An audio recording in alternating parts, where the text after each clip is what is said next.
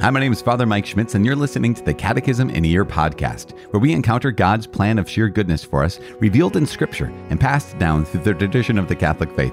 The Catechism in a Year is brought to you by Ascension. In 365 days, we'll read through the Catechism of the Catholic Church, discovering our identity in God's family as we journey together toward our heavenly home. It is day 141. Today, we're reading paragraphs 1038 to 1041.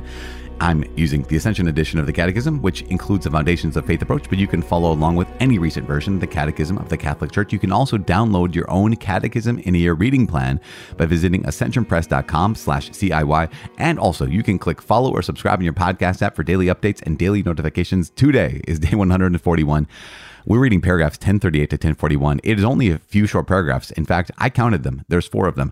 And we're talking today about the last judgment. We talked about particular judgment, about how those who have chosen God get God, right? We get heaven, eternal life with the Lord, with Our Lady, with the saints.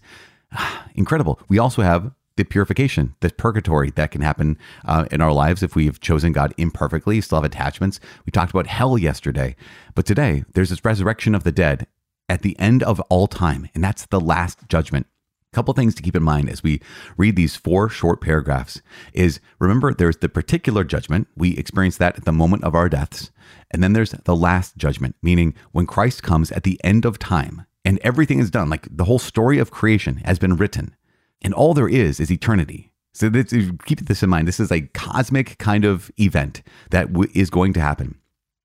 This cosmic event that's going to happen is the end of time, when the entire story has been written. And this is the last judgment. And it's not as if we get another shot at it, right? It's like, well, if you chose hell the first time, you might choose heaven this time, or you might lose heaven. Not that at all. What it is the finalization, essentially, of the whole story to its furthest extent. And I invite you to keep that in mind, that when we talk about the last judgment, again, it's Christ's triumph over history, where he basically brings everything to right. All of the sorrows that we experienced, all the evil that he tolerated on this earth, in all of our stories, all of that is brought to right. And that's it's a great message of hope, but also a message that reminds us to use this time to prepare ourselves for that moment of judgment that every one of us is going to experience. And so let's pray.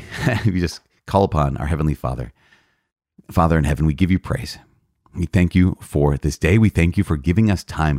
Now is the day of salvation. Now is the day of repentance. Now is the time for us to come back to you and give you our hearts. We ask you to please meet us in the midst of our brokenness. Meet us in the midst of our hesitancy. Meet us in our lives. And we ask you to please give us your grace. Help us to choose you. Help us to turn away from sin and believe in the gospel. Help us to remember that we are dust, and to dust we shall return. Help us to realize and remember that you've made us for eternity. You've made us for yourself. Help us to choose you in such a way that we can spend eternity with you. In Jesus' name we pray. Amen. In the name of the Father, and of the Son, and of the Holy Spirit. Amen. It is day 141. We're reading paragraphs 1038 to 1041. The last judgment. The resurrection of all the dead, of both the just and the unjust, will precede the last judgment. This will be the hour when all who are in the tombs will hear the Son of Man's voice and come forth, those who have done good to the resurrection of life, and those who have done evil to the resurrection of judgment. Then Christ will come in his glory, and all the angels with him. Before him will be gathered all the nations, and he will separate them one from another as a shepherd separates the sheep from the goats, and he will place the sheep at his right hand, but the goats at the left. And they will go away into eternal punishment, but the righteous into eternal life. In the presence of Christ, who is truth itself, the truth of each man's relationship with God will be laid bare. The last judgment will reveal, even to its furthest consequences, the good each person has done or failed to do during his earthly life. As St. Augustine wrote, "All that the wicked do is recorded, and they do not know. When our God comes, he does not keep silence. He will turn towards those at his left hand, saying, 'I place my poor little ones on earth for you. I, as their head, was seated in heaven at the right hand of my Father, but on earth my members were suffering. My members on earth were in need. If you gave anything to my members, what you gave would reach their head. Would that you had known that my little ones were in need when I placed them on earth for you, and appointed them your stewards to bring your good works into my treasury. But you have placed nothing in their hands. Therefore, You have found nothing in my presence. The last judgment will come when Christ returns in glory. Only the Father knows the day and the hour. Only he determines the moment of its coming. Then, through his Son, Jesus Christ, he will pronounce the final word on all history. We shall know the ultimate meaning of the whole work of creation and of the entire economy of salvation, and understand the marvelous ways by which his providence led everything toward its final end. The last judgment will reveal that God's justice triumphs over all the injustices committed by his creatures, and that God's love is stronger than death. The message of the last judgment calls men to conversion, while God is still giving them the acceptable time, the day of salvation. It inspires a holy fear of God and commits them to the justice of the kingdom of God. It proclaims the blessed hope of the Lord's return, when he will come to be glorified in his saints and to be marveled at in all who have believed. All right, so there it is, day 41, paragraphs 1038 to 1041, short 4 paragraphs on the last judgment, the ultimate destiny of all of humanity. It's just incredible. Paragraph 1039 highlights this. In the presence of Christ, who is truth itself, the truth of each man's relationship with God will be laid bare.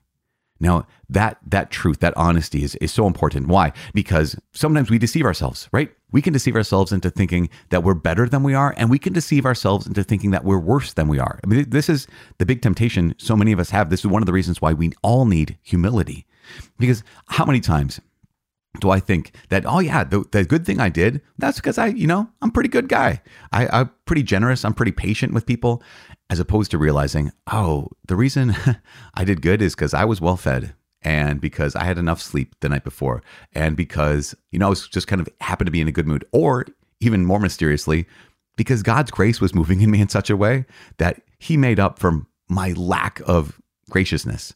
Or on the other hand, we can sometimes condemn ourselves and say, I can't believe I'm so broken. I can't believe I'm so weak. I can't believe that I keep doing the same sin over and over again. This kind of a situation where maybe the truth of this is, well, there are some wounds in your past.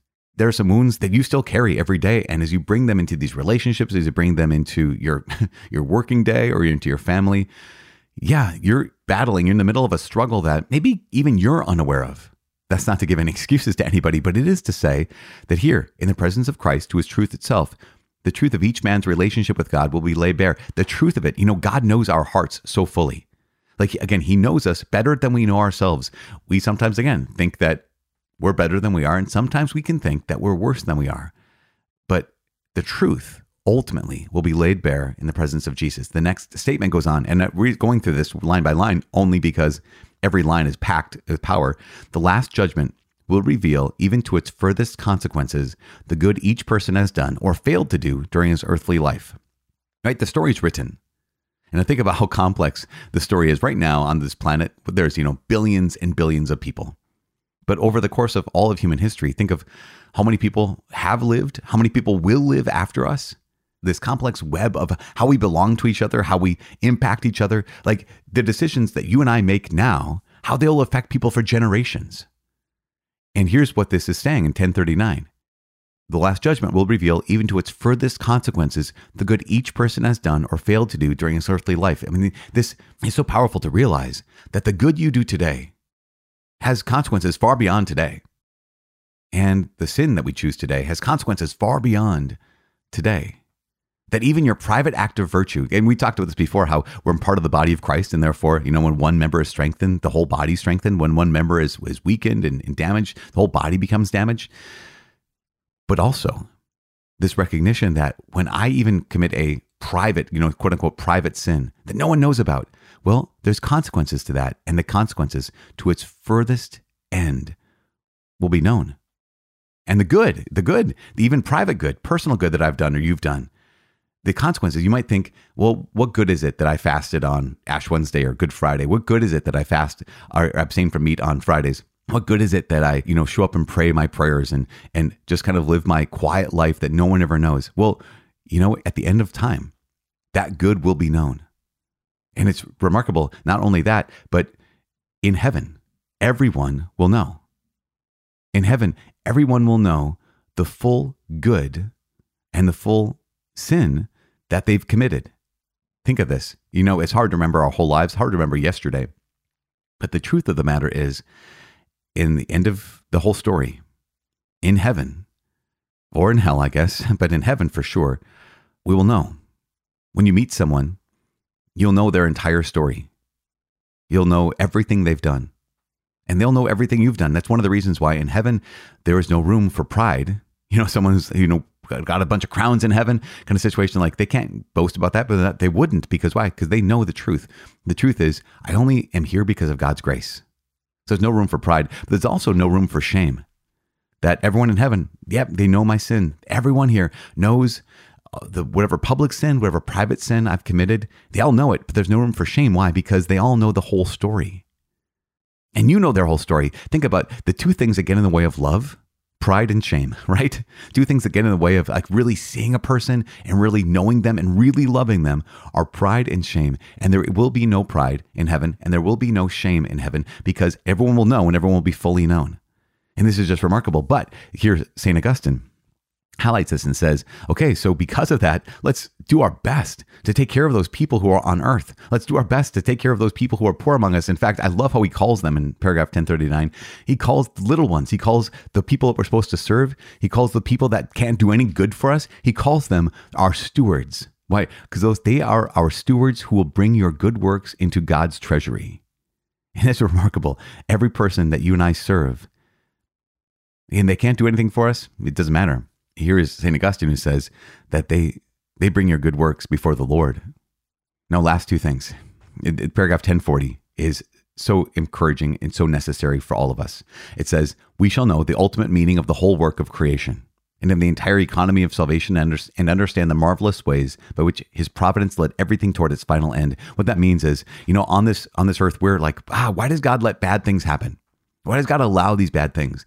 Here is 1040 that says, well, we shall know the ultimate meaning of the entire economy of salvation, work of creation, and understand why God did this and all the ways in which God was working. Now, we walk through this world and we don't know how God is working. We walk through this world and we experience loss and we experience suffering. We experience grief and we experience confusion at that.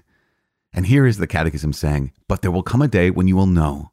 There will come a day when you will know the answer to all of your questions. And the last line in 1040 says, the last judgment will reveal that God's justice triumphs over all of the injustices committed by his creatures, and that God's love is stronger than death. And this is I want this to be a word of consolation for every single one of us. God's justice will triumph over all the injustices committed by us and against us. That God's justice will triumph in the end.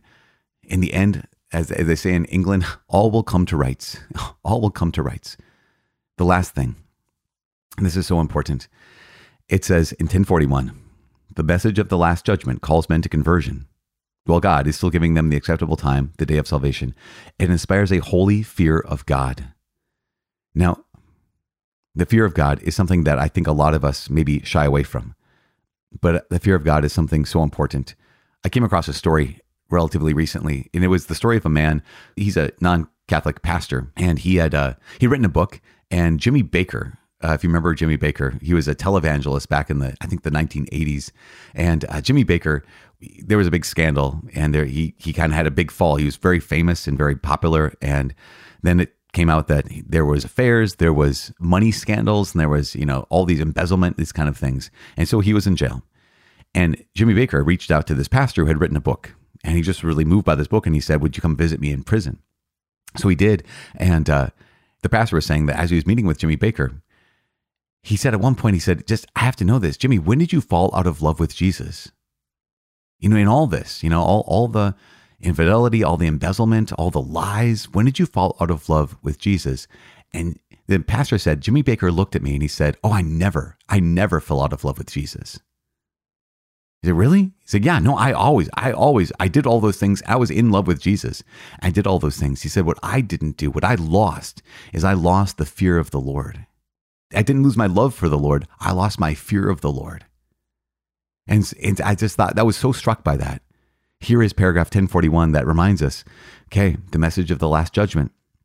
What does it do? It calls us to conversion, inspires a holy fear of God, which is true. Yes, Jesus Christ has come close to us. He comes close to us in the sacraments, which we're going to talk about in like 2 to 3 days from now. Amazing.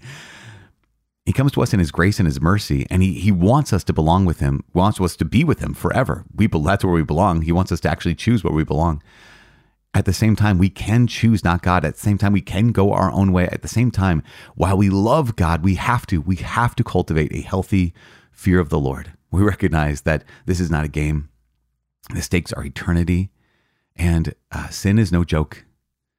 And so I just invite all of us, some of us, we actually need to lean more into love of the Lord than fear of the Lord. But maybe a lot of us listening today need to be reminded of, yes, this God who is my friend, who calls me friend. Because he does. Jesus Christ, he calls you his friends.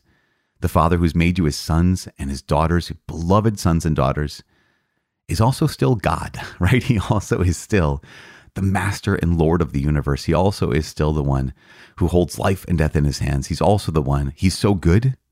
But as C.S. Lewis says about Aslan the lion, he's good, but he's not tame. We can count on him. We don't need to be afraid of him. But there's a gift called the fear of the Lord. So I'm praying for all of us that we have both. We have love of the Lord and fear of the Lord, that we hold on to both and cultivate both and grow in both, so that we can belong to him forever. That's what I'm praying for. I'm praying for you. Please pray for me. My name's Father Mike. I cannot wait to see you tomorrow. God bless.